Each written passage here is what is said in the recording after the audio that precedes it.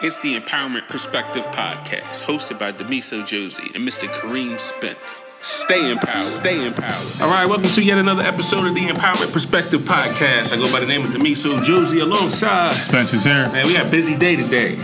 Yeah, we got a busy day. We got sports to watch, too. Yeah, we got to get through the talking. So we get to this Laker game. Absolutely. I don't know why. I mean, the Sixers going to win anyway. What do you mean they're going to They're win? going to win. Your boy LeBron, no, I mean... being like, yo, my backer can't play no more. Some of y'all coaches. That's interesting. So last podcast, we had Melanie on talking about health and fitness. How you think that went? I think we went well. I think Mel, she expressed a lot of concerns, especially with the mentality part that people have. And according to, like fitness and training, I mean, and part of, being able to perform in any sport, you gotta have a good diet. Right. I don't have one. That's probably why I'm a failure. I like Doritos. You like Doritos? I like Doritos and soda. I'm not giving that up. 2-liter sodas and all that stuff. Well, how you gonna bring Doritos and 2-liter sodas to a health and fitness podcast?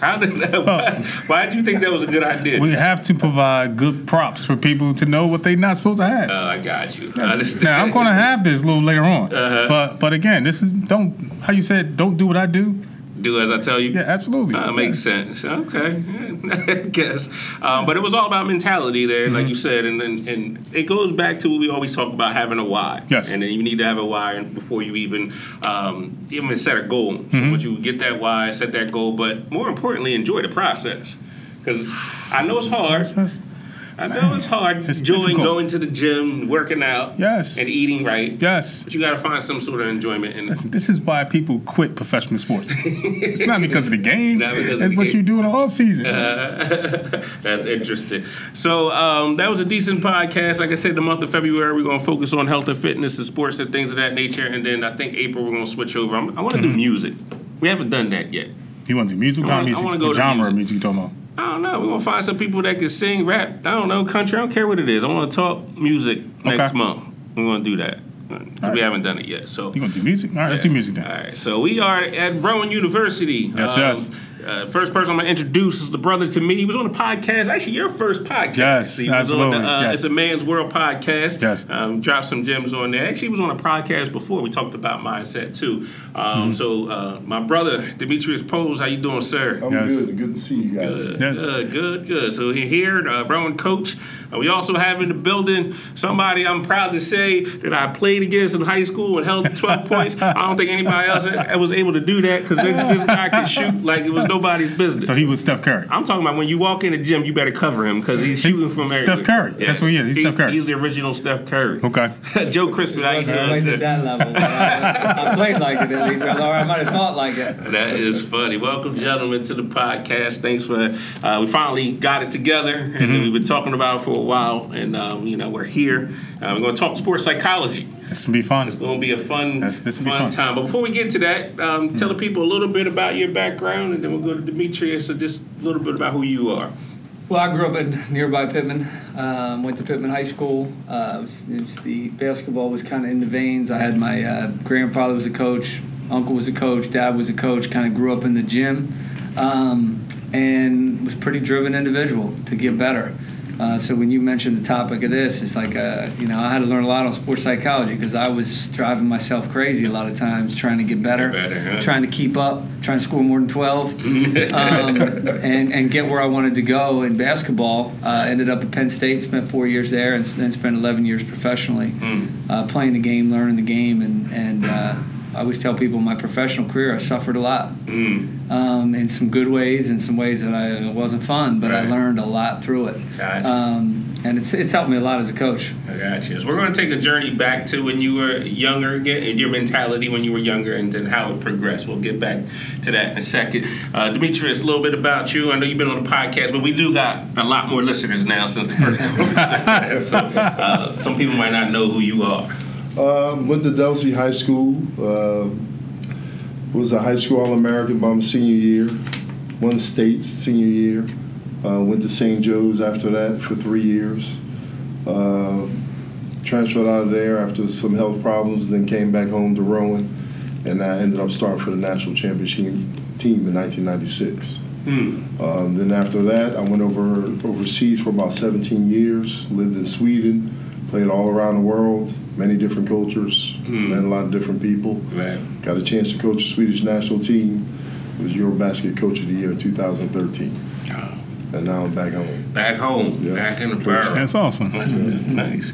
So let's go back. I want to go back to, let's say, middle school, freshman year in high school. And I think that's when you started to see a separation between athletes from a mental standpoint. Walk us through how you would prepare yourself for a game practice. Like, what was your mentality back then? Was it just the game that you enjoyed to play, or you just knew that this was something that I just needed to get better at? I mean, I always loved the game. I think, though, probably about that time, I was really had to drive in high gear to perform. And I think that developmentally, now that I know what I know, it made sense. You're at the point developmentally where you can, work to work, right, instead of just working because it's fun and playing the game or whatever. I was at that point pretty quickly.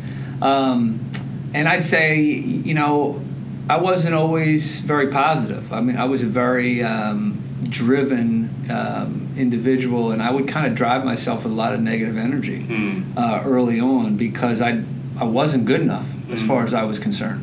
So my overarching thought and work ethic was driven of like, you ain't there yet, you ain't there yet, you ain't there yet. And I was probably right. Right. But that probably lasted a little too long because, I did have some things even then. But there was this kind of weird mix of like, you're not good enough, but then also a belief of like, I can do this. Was that so? Were you in your own head, or was there someone else that was kind of like, let's? I was odd. I was really self-driven. My dad wasn't shy about reminding me I wasn't good enough. Not in a negative way, though. Not in a negative way. He was a coach, and he would share his thoughts, and he really wasn't in a negative way. But really, it was me. There was nobody. I mean, and I always say like I was a blessed individual in that I didn't have any outside pressure. I didn't have my dad breathing down my neck. I got these kids today that it's like there's outside pressure, man, and I would have lost my mind. Right. My dad was a coach. He said, "Listen, if you want to be good, you can be good. Go for it. Right. And if you don't, I don't care. It's not gonna bother me one way or another." Right. And that. Looking back on it, that's a good gift. I mean, I had a lot of coaches around me that were pointing me in the right direction because I was driving myself hard enough. Right. That's the way it happened. So how did you handle like dad versus coach? Like, because that sometimes get mixed up. Yeah, he was pretty good. He coached us, both my brother and I, early on, like elementary school, like in the middle school, helping out. But then into high school, he was more dad than coach, and he was really good at like, hey, I'll take you to the gym, tell me what you need, and then I'll step back. I think he was a really, and I give him a lot of credit. I mean, he wouldn't talk to you right away. He'd be better at it than I am already with my kids. And he was really good at separating that. So especially when it mattered most, being in high school, if I crossed the line, we got some stories, and maybe my brother on here, he'll tell you some stories. If we crossed the line, the coach would come out in a good way. But on the whole, he was really good at that in the sense of like, no. He stepped back. He wouldn't say anything during the games. And the coach is the coach, and you do what he says. And I think he's letting you probably do it too much, actually, which was my head coach. So it wasn't as hard, and that was to his credit, probably more than mine. Right. Now, Demetrius, what was it like for you? I kind of obviously was there to witness a lot of it, and I just felt like the guys that you were playing with, everyone just loved the game, and everyone was good at it. But what was your mentality early on? Well, early on, I just played because I enjoyed playing. Right. I really enjoyed growing up with the guys we grew up with. Everybody was competitive, and it was like we watched Magic Johnson, Moses Malone, and those guys, and we wanted to go outside and be like that. Be like that, yeah. That was pretty much it. And I like Larry Bird more than I let you guys know. He was one of my favorite players. He was a killer. Oh yeah. I'm a Sixers fan, but Bird was. When he got the ball, you know. Right. Doc choked him out. Doc couldn't take it no more. He did choke him out. He had him by the neck. Yeah, he did. But when he got the ball and the game was on the line, you didn't want to look at the TV. Right. Yeah. That's true. But growing up, it was just more of a it was a lot of fun. It was competitive playing with you guys, playing with all us growing up, and I just liked it. I didn't really have aspirations like, oh, I'm going to the NBA. It wasn't about me. I wasn't a selfish player, and that's kind of my personality as well. But it was just having fun and competitive and seeing what I can do next. Trying new things was always a challenge. So let me ask this, because how tall are you again? 6'8". Now, you think you would have liked it so much if you weren't 6'8", if you were like 5'11"? Yeah, I could, because I could pass the ball. Oh, you're going to distribute. Yeah, I can pass the ball. Okay. I can pass the hell out of the ball. But, So now, He would have been point guard. is it more fun for you dunking or shooting a three? Shooting a three. I remember in the South Jersey with the All-Star games, and they had, and they asked me to be in a dunk competition, and I was not happy. Three-point competition. He wanted to shoot threes. I mean, by my senior year, I shot a pretty good percentage from three. It was 41 to 43% from three-point line. That's not bad for somebody my size. So I wanted to show those skills. Dunking was just easy. Did you find it to be easy? Oh, not at all. I wanted nothing to do with it. It's only worked two anyway, so I was ready to let those guys have fun. I want to launch from deep, They're going to shoot them threes. Launch from deep. I want those numbers to add up higher. That is too funny. Just, our story and everything, I like the fact that with the people that we grew up with, it was kind of like, and I use you in my speeches a lot too, and I said, he's 6'8", left-hander, like, no, he's the one that's going to probably make it. So Derek Cohen in South Jersey. Right. So we're going to play basketball every day. I remember shoveling snow off the court to play basketball, put the lights on the court of the car to play basketball.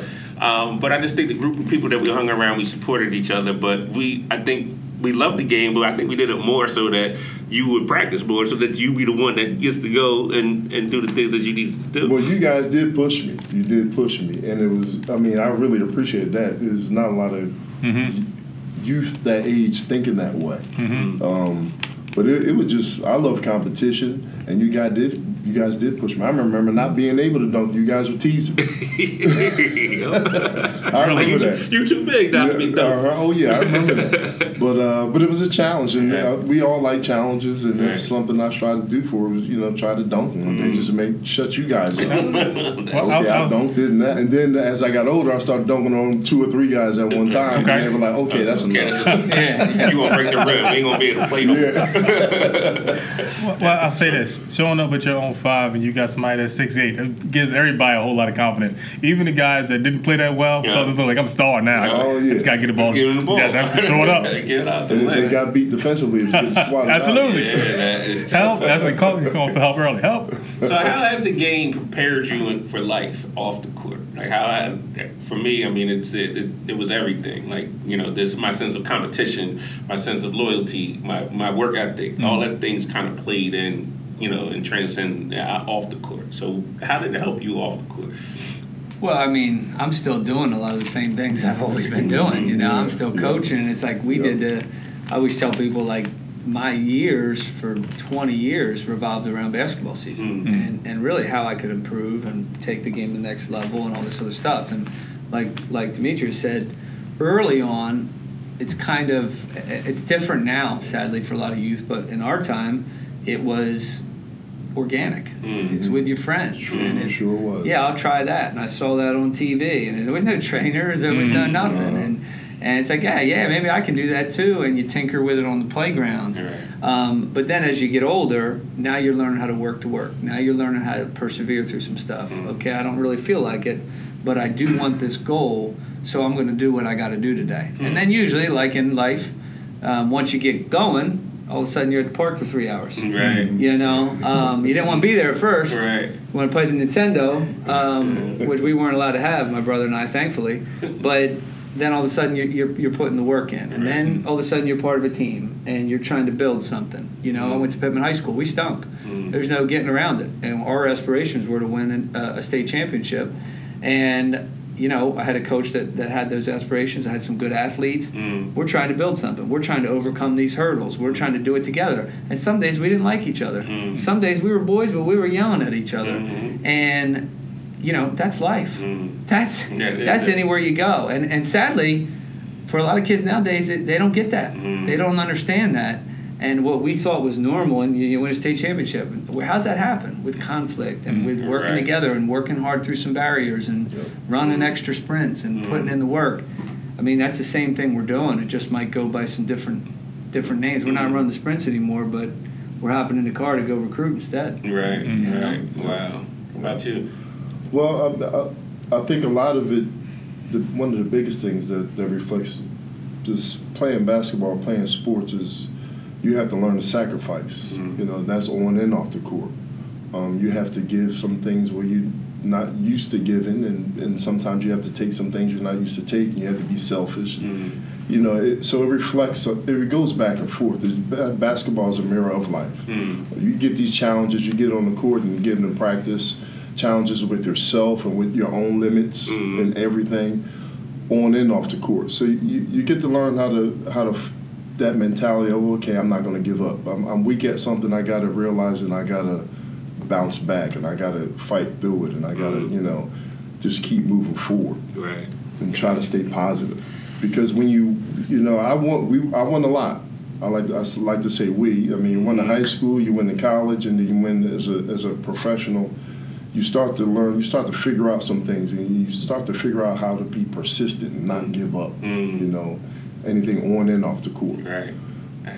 Do you think that comes from your support system, like really early, even before you're at the middle school level, where you have someone that's continuing not allowing you to quit? Because quitting, it becomes like a habit. Becomes a habit, absolutely. 2 words, Linda Carter. Linda Carter? That's my mom. Miss Carter wouldn't go play that. No. And we were all welcome to the house every day, all day. Yeah. But it's no disrespect. It was clean. It was, staying your limits, no cursing in the house, and acting like a butthole and everything, and that's the way I was raised.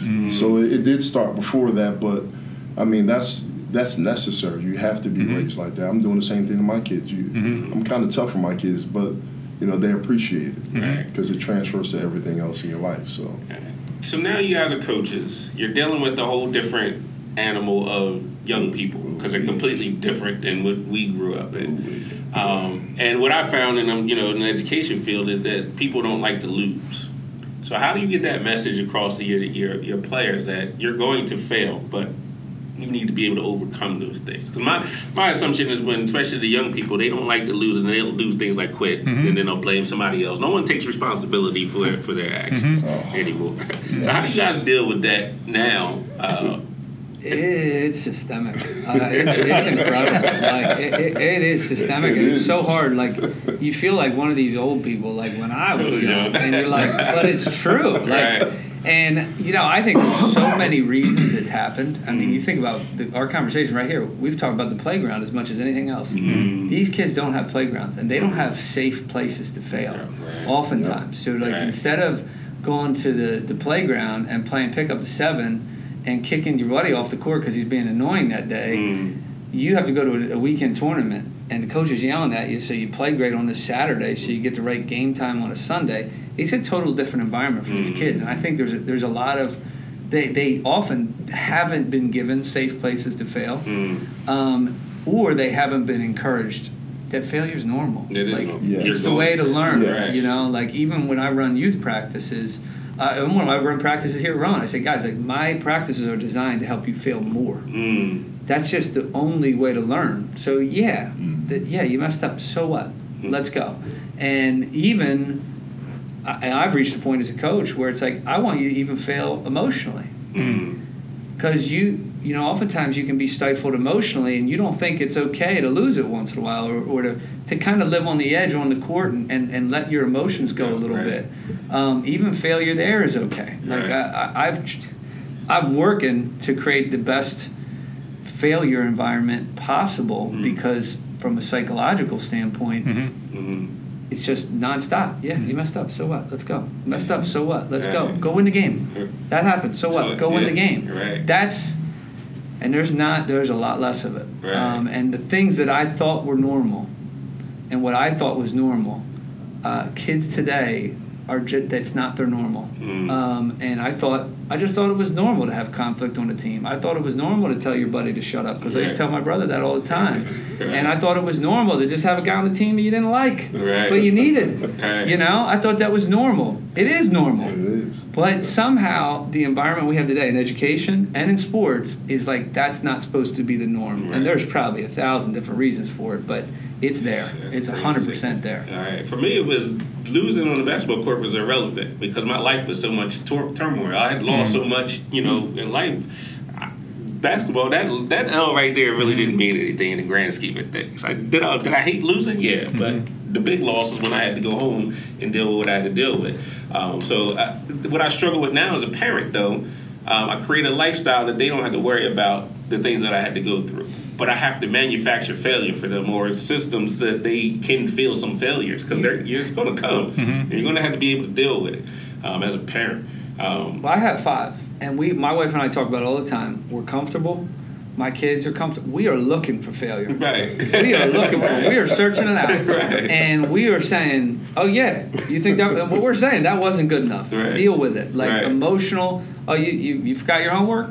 That's on you. Like, they need it. Because even still, it's like, no, I want to email the teacher. Don't give them extra credit. Right. No.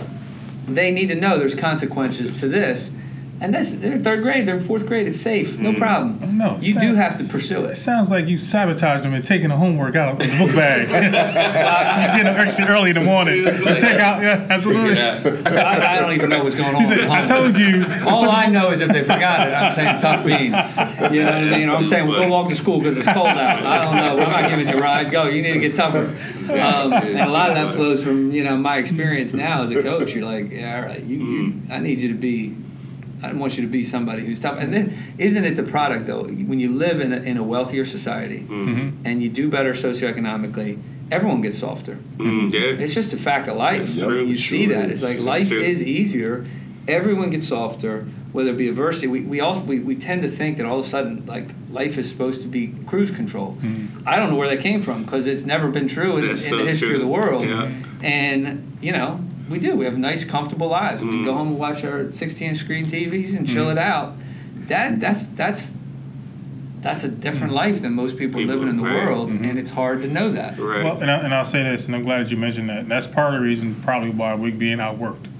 Yeah. We are being outworked by people that don't have as much. So now when they do show up at the court, they don't even need to have the $200 sneakers. No, just give me a pair of Converses and I'm just going to go ball out. Yep. So when you look at the European players that are coming over, like they've been working since the time they were 13 playing professional basketball, and it shows in their game. Like what's this guy, Luka Doncic? Both of us can tell you that firsthand. Yes, it's 100%. A different world over there. And it's an entire different culture. I mean, the way they grow up and what they instill and the freedoms they have even to be a little bit old school. Because nowadays, if you go old school, it's over. You're mean and you're bullying players, and it's like, oh, my goodness gracious, we are so soft.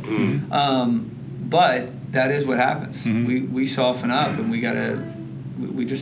don't have the opportunities that we assumed were normal in the past, and now we're not the same. And our concept of work is just not what other countries see work and value work.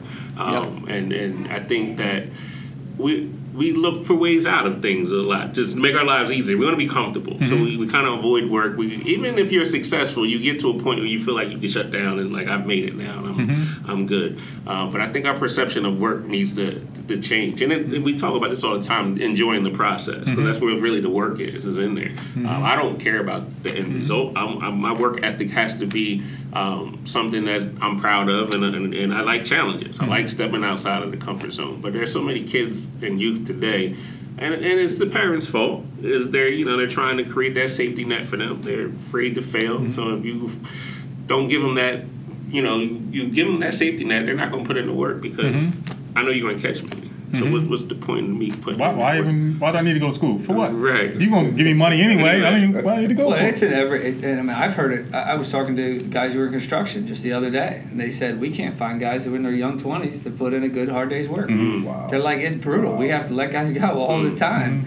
And so it's not just in sports. It's not just in whatever. It does become systemic. And work is a habit, and the ability to just push through barriers and think that's normal. Now, one of the things, just on my personal standpoint, it's often, and I often tell my team, what do you want?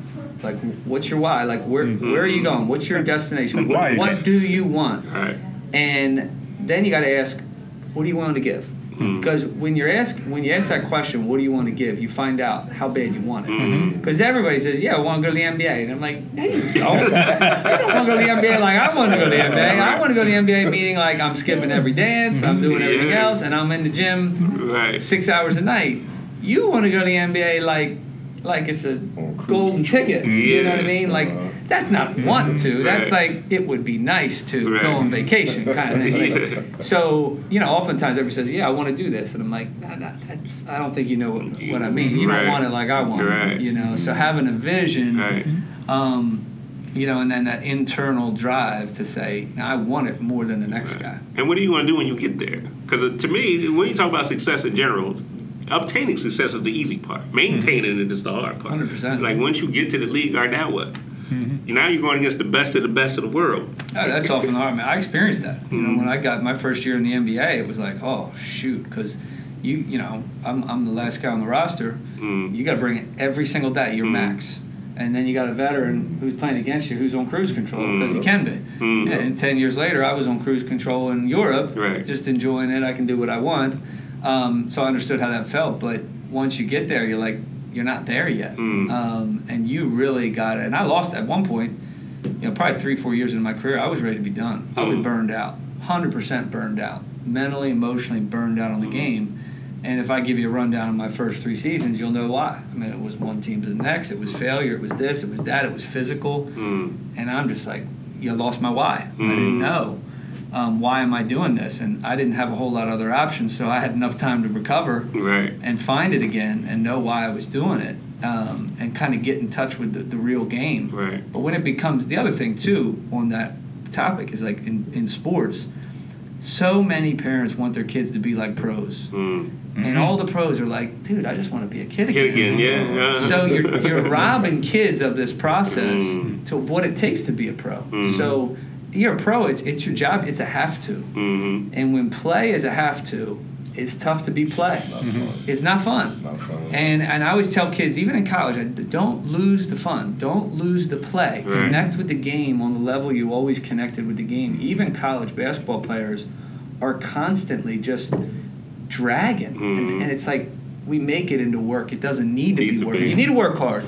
But the end goal is to have more fun. That's the end goal. And it's easy to lose touch with that. And in the pros, it's a nonstop battle to have fun. It's a battle to just connect with the game. But that's not what everybody sees. Everybody sees the NBA is the flash. Yes. The show. That's because they go to the men's league on a Wednesday night, and it's like if they want to play or don't play, they're like, I could do this for a living. No, you can't. Not 7 days a week, 365, and your body's hurting. When it's a have to, it's a different deal. I got a confession. I went to the Sixers game the other day. I was sitting like third row from the floor, and I was like, I can still play with these guys.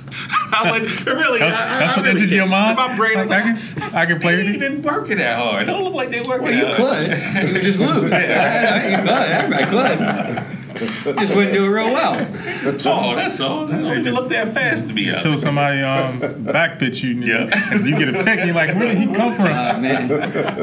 Your back is hurt. Yeah, your back is hurt. Shock your whole system. So I often listen to Kobe and his documentary series that he has. And he said that one time when he was working out with the Greek Freak, he told the Greek Freak exactly what you said. He said, you have to become a kid again. You have to be able to enjoy this. He said, don't think of this like a business, but think of this as if you were a kid. Start having fun. And then you'll get more out of basketball, because when it's over, it's over. That's with any job. And we talked about earlier people not liking their job. Like, you have to find some level of enjoyment again and have fun with it. That's why I go to work and I'm making fun of people. I'm probably the biggest bully in the school as assistant principal when it comes to my staff. But you got to have some fun when you're in there and love what you do. And I know this is not the final step, so the next step hopefully is coming soon. So I do have another question for you guys. So how did you guys go from being the man on your team, then going to the next level and realizing, man, I'm not the man. so far away from them? And like, how were you guys able to handle that when you seen somebody that was clear cut better than you in your position? How did you guys handle that? Well, for me, like when I went to St. Joe's, we were all high school All-Americans, and there were a couple players better than me. I mean, you just have to fill your role. Okay. Winning the state championship and beforehand in high school, I could see that I knew my team needed me to do A, B, and C. Then you go to a higher level, you may not need to do all the things that you've done as the man. You may need to do a piece of it. I needed to rebound and play defense. Wasn't so happy about it. Wasn't so happy about it at all. I played a totally different game in college than I did in high school.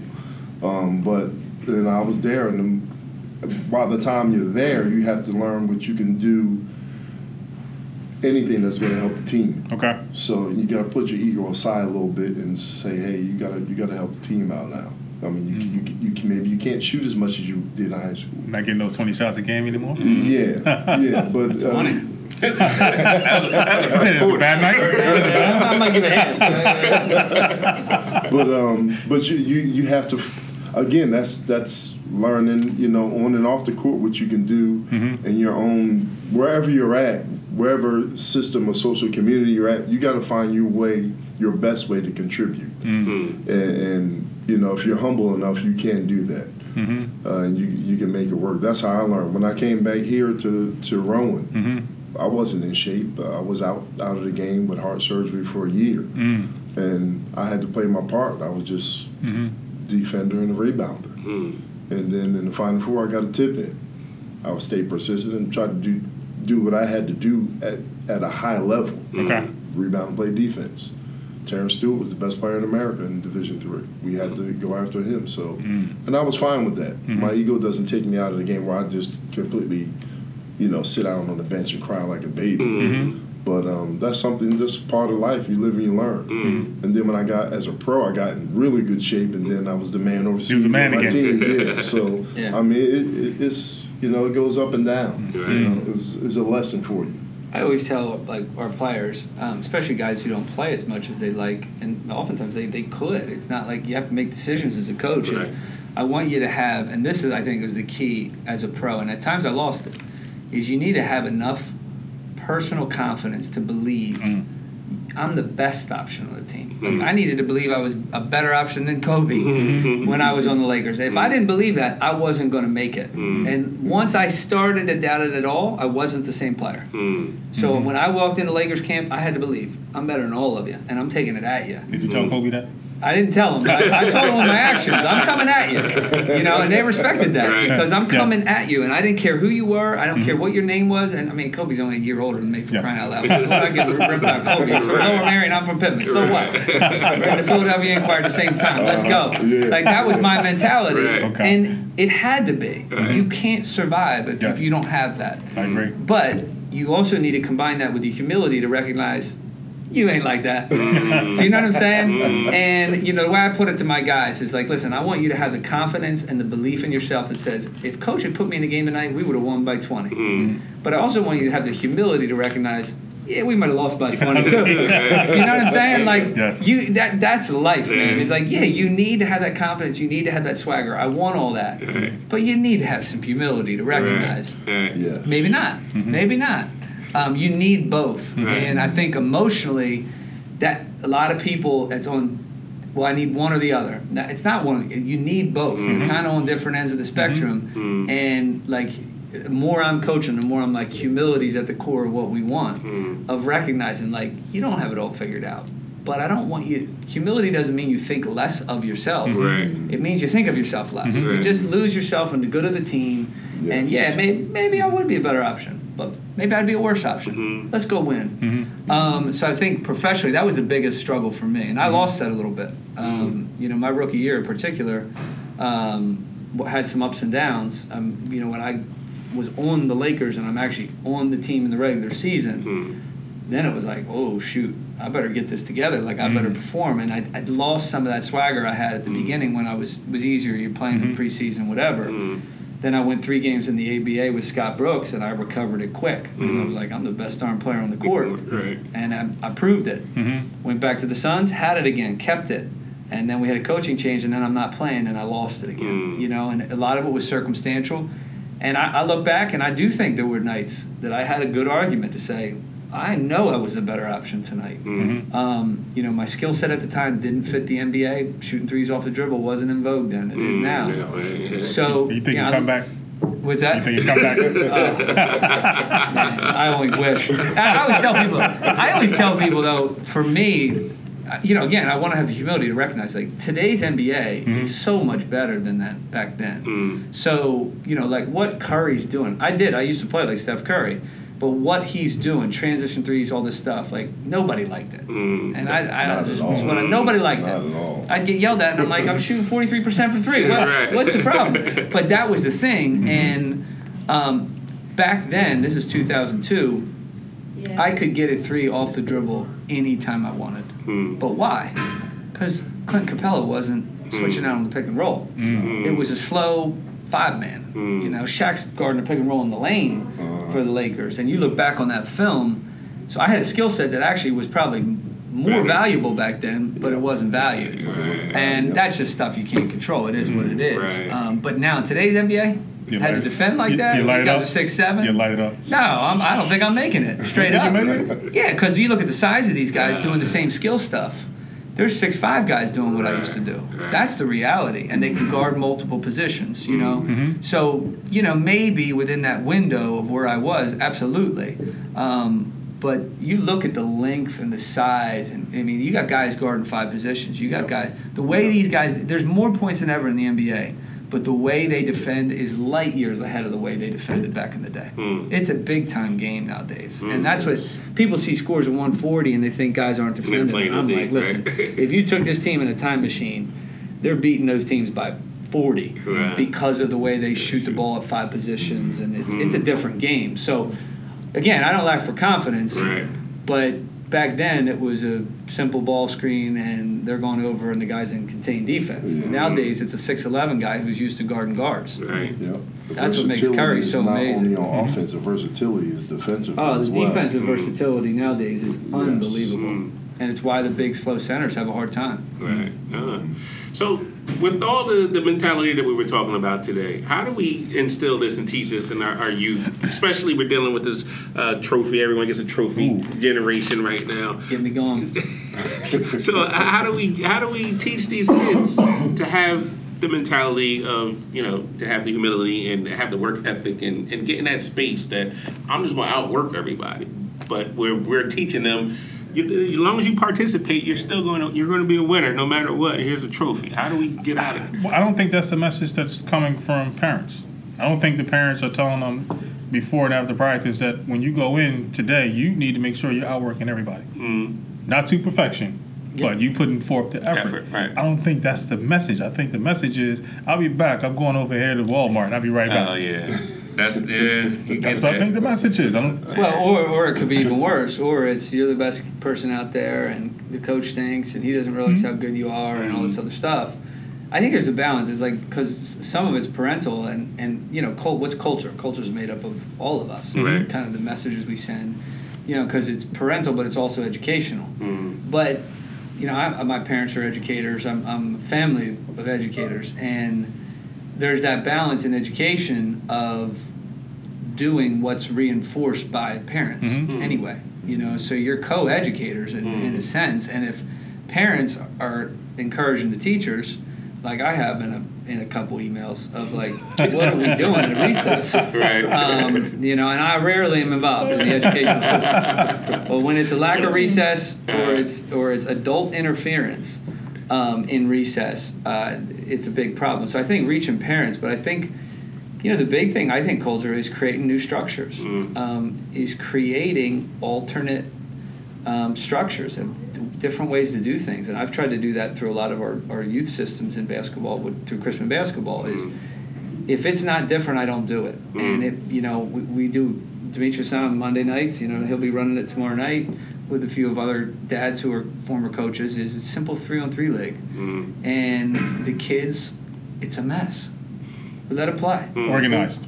Yeah, it's an organized mess. I have a 12-year-old as the ref, and it's fail. There's got to be 300 turnovers an hour. Yes. And nobody cares. Nobody the kids cares. don't care. And what people don't understand of what's going on, it's not just they're learning the game of basketball. It's a safe place to fail. And what we do in our systems, just take basketball, for example. Your kid signs up. They all listen to the rules, and the rules are you can't leave the paint, you can't do this, and you can't do that. And it's full of a bunch of can'ts. And the kids sit back and go, I don't know what this is, but it's not basketball. You know what I mean? What am I allowed to do? I can't steal, I can't block, I can't. So what you've done is you've created this safe environment. You think it's safe, but you're creating soft basketball players who won't be able to play for me, for sure, in 10 years. And you create these systems, and I had a friend of ours who, when he first came, he goes, listen, if I didn't know you guys, I would think this is insane. He said, but I love it because you got kids failing all the time. And, I tell this one story of one kid who you could clear as day, who was new to the game of basketball. And my belief is the game teaches the game, right? And you give a little bit of instruction along the way. Take it out after makes. Here's how you do it. Boom. Let's keep going. All right, you just picked it up and ran with it. Let's keep going. Fail again. Okay, let's take it out of bounds. But not, hard, rigid systems like this, like didactic teaching. That's not how we learn, right? It's organic. It's failure. And, there was a kid who was new, and he's playing against my son who's been watching basketball since he literally could put the headphones on and come to my pro games. And he'd hold the ball right like this. And sure enough, my son walked up and he goes, whoop, take it out. And then he did it again. And he did it again. And he did it again. And I'm the ref in the game. And I'm thinking, this is a test for me. Because on one hand, I want to tell my son, don't do that. This ain't even fair. But on the other hand, my belief is, this kid's going to figure it out. So we keep telling the kid, remember, you got your pivot flip. Remember, you can move the ball. Remember, 7 times the ball is taken out of this kid's hand. And I'm sure his mother, dad was like, what league did I sign up for? On that 8th time, he just pivoted, moved the ball, and he made a pass. There you go. What? If he played in the league where you're not allowed to do everything, he never learns the game. He had to fail. And it's really hard, and parents have a hard time. And, there's some, one of our next leagues is you're not even allowed in, parents.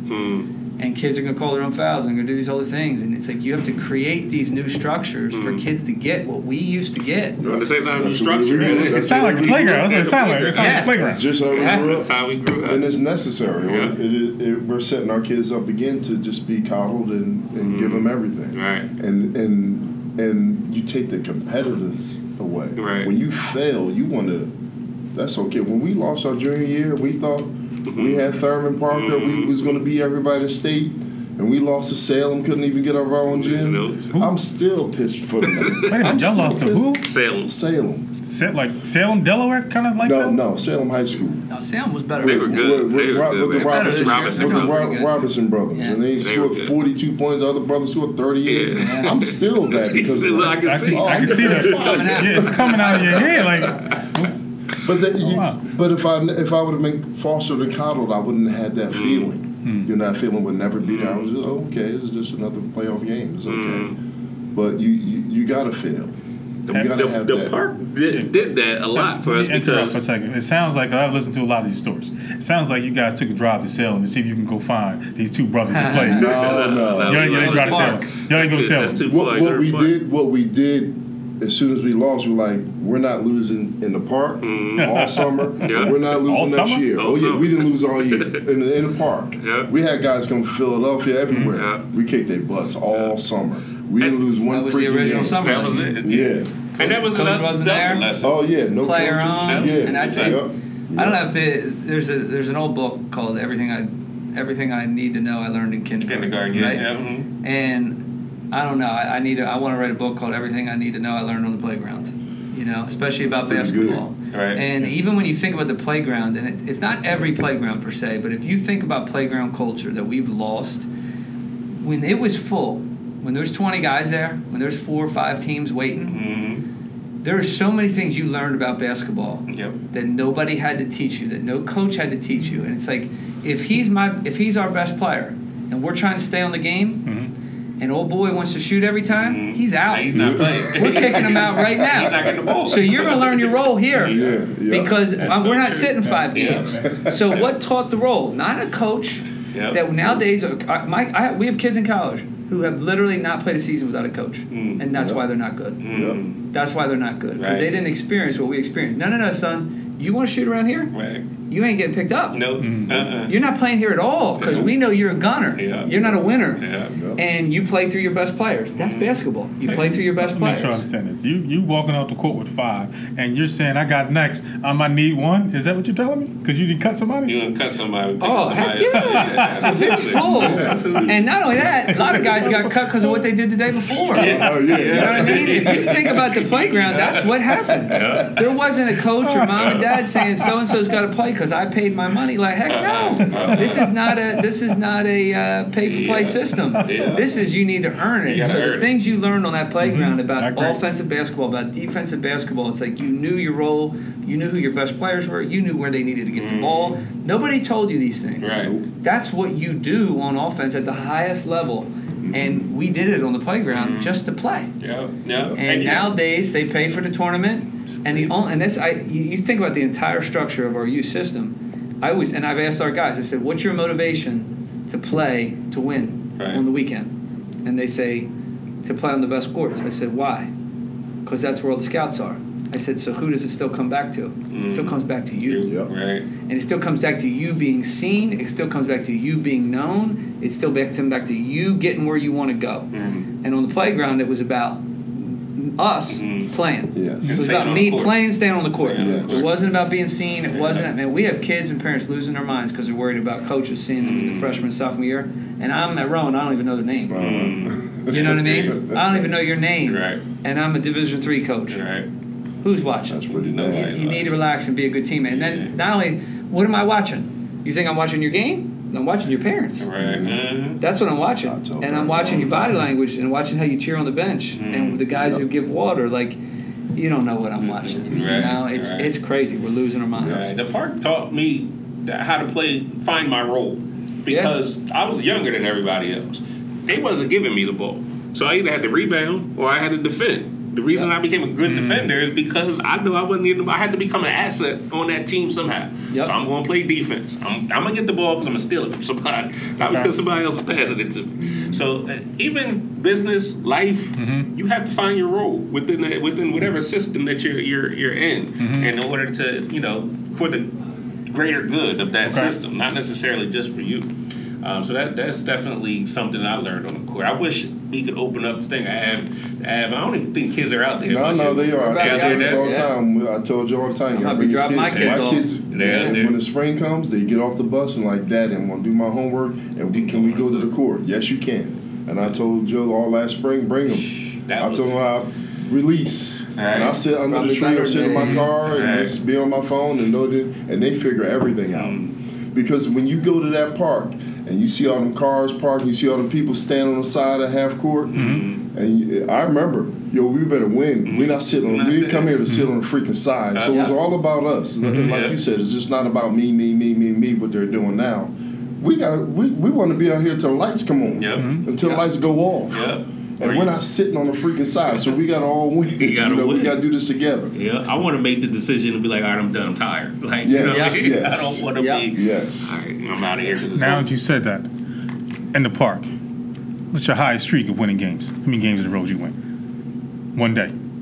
Well, there's different ones because it's like you didn't leave the court. That's you kind of could leave. I mean, you could win 4 or 5 at a great. I remember some great days at Ocean City, 34th Street. I remember those days. If you win 4 or 5 on that day, you feel like a great day.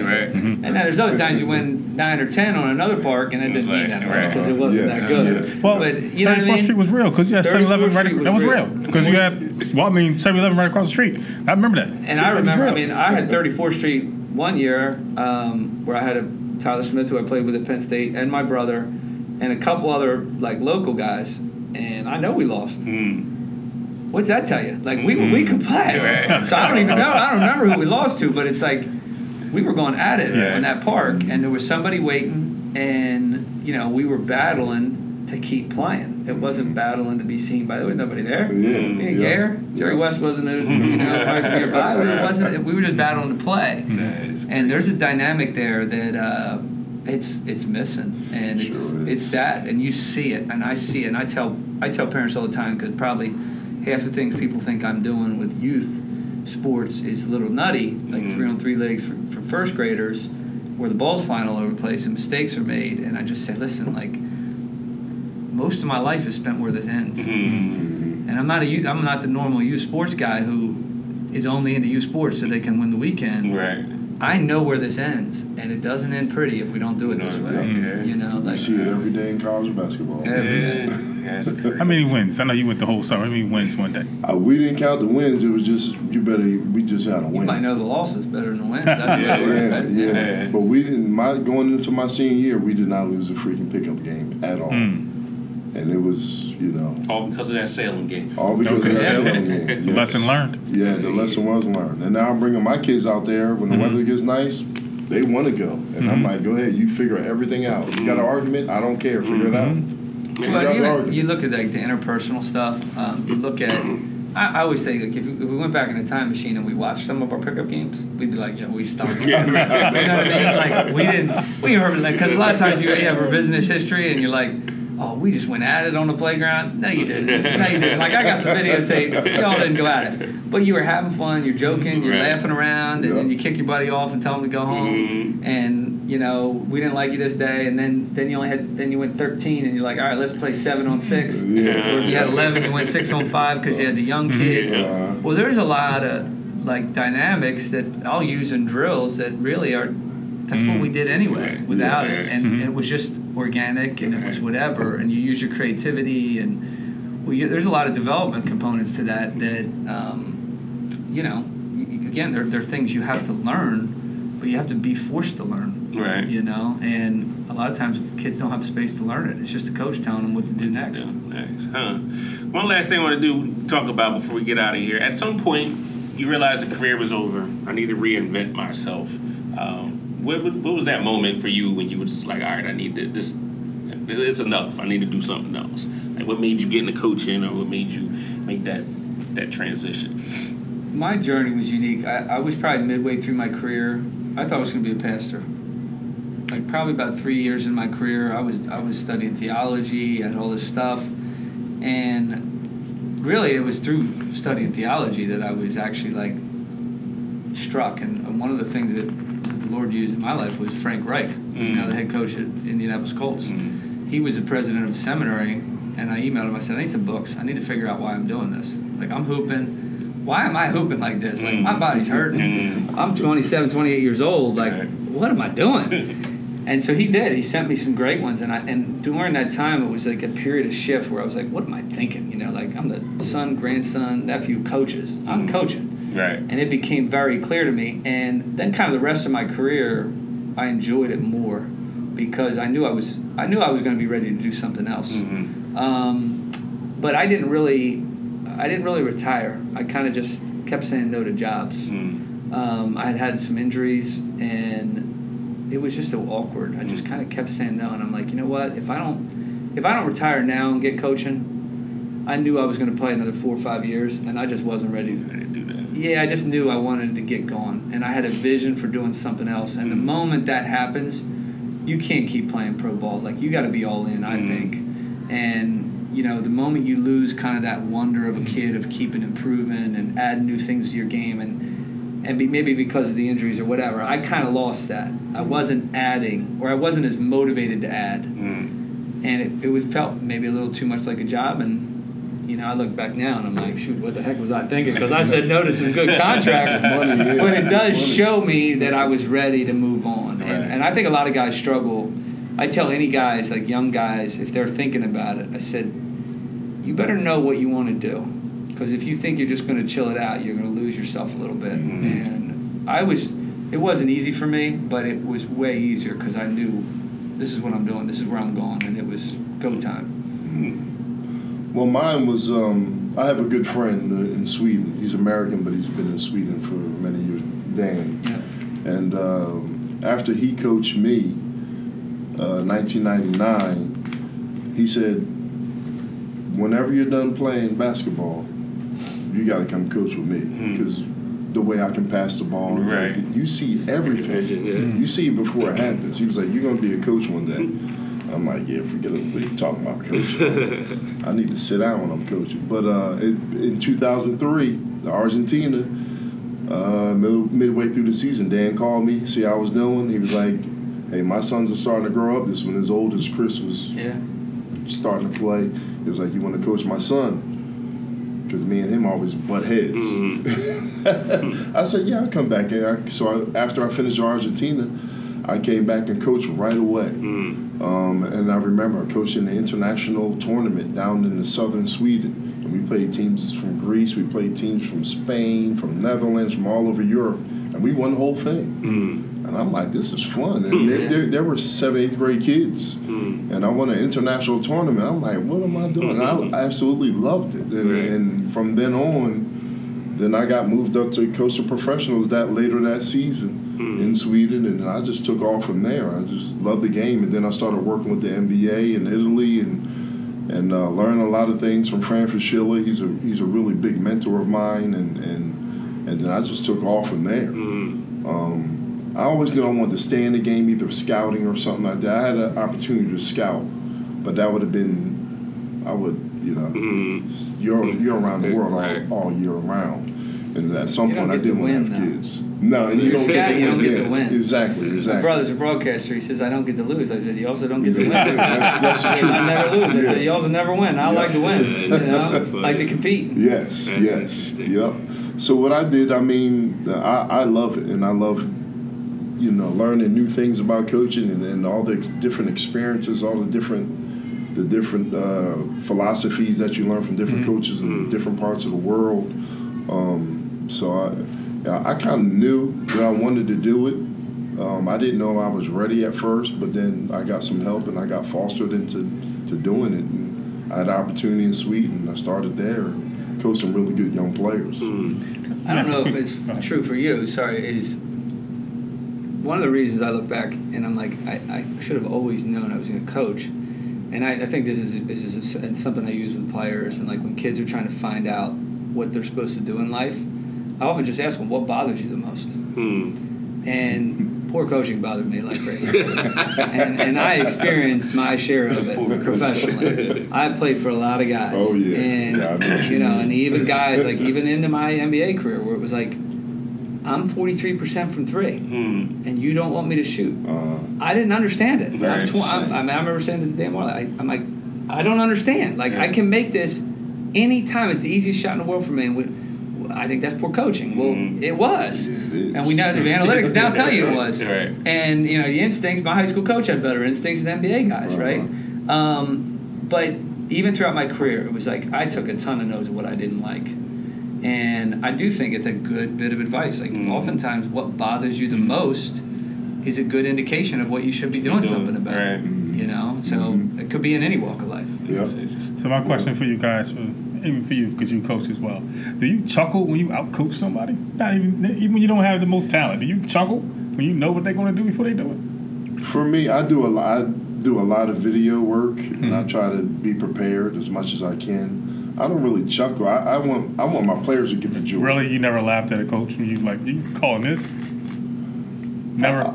I got to see it. I'm petty. A couple times where the coach is trying, like, what are you trying to do? It's not working. But I want the players to enjoy all that. But yeah, you kind of know going in, this coach ain't ready to close the game. Don't know how to. Well, it is satisfying. I mean, that's part of the competition. Yeah. And so you chuckle. Yeah, you chuckle. I probably do more chuckle. But I think, I'm a competitor. But also, it's also like, I always think the way I approach coaching, too, is it's not, what I do in the game is not nearly as important as what's come before the game. Yes, absolutely. You create an identity, you get guys on mission, you help guys try to do the best you can to understand roles and embrace just the team atmosphere. And, like, at the end of the day, yeah, you got some simple strategies and whatever else. Like, to me, that's where the magic happens. And then you get in the game, and it's, and I probably the influence of my dad and grandfather. Like, my dad used to sit down.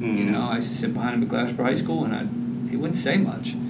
And their approach was always, the game is the performance. And right. You make a few adjustments, but at the end of the day, you are who you are. Right. And that's how I approach it. So that's where the satisfaction comes in, where to me as a coach, the most satisfying things are the things that happen spontaneously that nobody would ever think you deserve any credit for, but it's the stuff you've done every day, and all of a sudden they just think they did it. Yeah, they did. Right. But why? Why? Yeah. Because I set the stage for it, and that's the satisfying thing. That you can't. That's kind of behind the scenes, and that's where you get the chuckle. It's like, I know I had a hand in that. Right. So we're gonna wrap this podcast up. I want you guys to end us with some advice for parents that have these athletes that they think are going to be super duper great, because a lot of people who follow us are parents, specifically mothers who have kids that are active, and I just think that the way the system is right now is giving them a false sense of what is to come. So what advice would you give parents of athletes? For me, and I kind of learned this from Joe, is if your kids are enjoying it, let them keep playing. If they're not enjoying it, if you're always chastising and pointing fingers at them and breaking down their game, you're also breaking them down as a person. Right. Let your kids enjoy it. If they don't enjoy it, they don't have to do it. I tell my own kids that. I tell people all the time, the greatest gift my dad gave me was he didn't care, in a good way. He did care. I mean, if I asked to go to the gym, we went to the gym. If I asked him for help with my jumper, he gave me help with my jumper. And my pop would do the same. But at the end of the day, they didn't care whether I was a good player or not. Right. At all. You want to do it? Sure. You don't? We don't care. Right. You don't want to work? We don't care. There was no emotional attachment to my success at all. Yes. And that was and for both my parents, was my whole support system. They didn't care. The weight I had on my shoulders was my weight. It wasn't anybody else's. And I want to give that. I want to push my kids to be great. But at the end of the day, the question is always, what do you want to do? If you want to do this, I'll help you, and I'll tell you what you need to do. Right. If you don't, I don't care. And I think that's part of it. When you really get back to it, it's like, what do you want for your kids? What's your vision for your kids? And I often tell, friends and parents, I'd say, listen, like, what do I want for my kids? I don't care if my kids play Division I basketball. And not to mention, the price you have to pay to do that, I don't know you want to put that on your kids. You don't know what they're getting into. Right? Like, it's a price to be paid. And it's not a price that anybody can pay but that individual. Right. And I was willing to pay it. It was a price. But what do you want for you? I want my kids to live healthy lives, marry well, have kids, be semi near me. That'd be a blessing, right? I hope it'd be real near. If it's a blessing, I mean, some of them you don't know, but if that's your vision, like recrafting. I think a lot of parents need to ask themselves, what really is my vision for my kid? Because you get caught up in the system and the culture and this environment, and it's in education and in sports where it's just, we need to be successful in this and that, and then you got to ask why. Right. For what are we after? For what? Right. And you see the end results of this aren't what you really, really want. So asking yourself that and say, hey, if they're enjoying the game and they end up being a nice little high school player and they make friends, why can't that be enough? Right. Yeah. Some reason it's not enough. Right. And it's like, we need a scholarship. Do you know what comes with that? You don't. And I don't even know if you want that for your kid. And so I just think recrafting the vision is a big one for mine. And I have to check myself just like anybody else. Oh, yeah. Yep. When Elijah goes 0 for 6. You know what I mean? In a stupid little 7th grade game. You do. But then you got to ask yourself, what is this? This is about relationships, hopefully for life. Yep. And if you live there, I think a lot of things take care of you. And you see the most successful guys, that's usually where they end up, is they've had some supportive people who really didn't need them to do anything. Right. That often matters more than anything else. Right. Mr. Petty, any last words before we get out of here? It's real simple. Parents, you should not be working harder than your kids. Plain and simple. If it's going to be their dreams, then they have to go put the work in. Support them. It's good. But for the most part, you can't be outworking them because they're not going to be able to enjoy the process. Right. And understand that it's their dream and not yours. And stop living vicariously through your children. You had your shot. It's their time. Something I try to instill in my kids is just, I don't care what you do. Just do the best that you can at it. And I'll be that parent that'll yell and scream at the soccer matches, but when you come off that field, I'm saying, did you have fun? Did you enjoy the game? You know, did a good job, and then we keep it moving. So support your kids in that way. I'm all about work ethic, because what you do on that basketball court, soccer field, is going to transition into life. You're a lazy player, you're going to be a lazy person in life. So I'm all about work ethic. Gentlemen, thank you for your time. Appreciate it. I know it was a long time coming. I hope you enjoyed yourself, and it was a good topic, man. Hopefully Thank you for having do us. it again. Do it again. So till actually, like I said, in February we're still doing this health and fitness and sports theme. Hopefully we'll move into music the next month. I think we're going to get Melanie down, and we're going to have an exercise class. We're going to work on that. And we're not doing no Zumba. No Zumba. I need to join. You in? If I'm through the knees, I'll join. We did talk about possibly doing like beer yoga? Beer yoga. Yeah, we get into yoga positions and you drink a beer. Oh man, I don't know if I can do that. Perfectly counted. My knees are too funny. So make sure you follow us on iTunes, Podbean, you name it, Facebook, Twitter, all over the place. We actually got a lot of people from Sweden following us now. I don't know how that happened, but the numbers he's are famous. That's why. Hey, Svedder. Quite big. I just say hey Sweden in Swedish. Say it again. Hey Svedder. You ain't learned that on Thing. So until next time, stay in power. All right.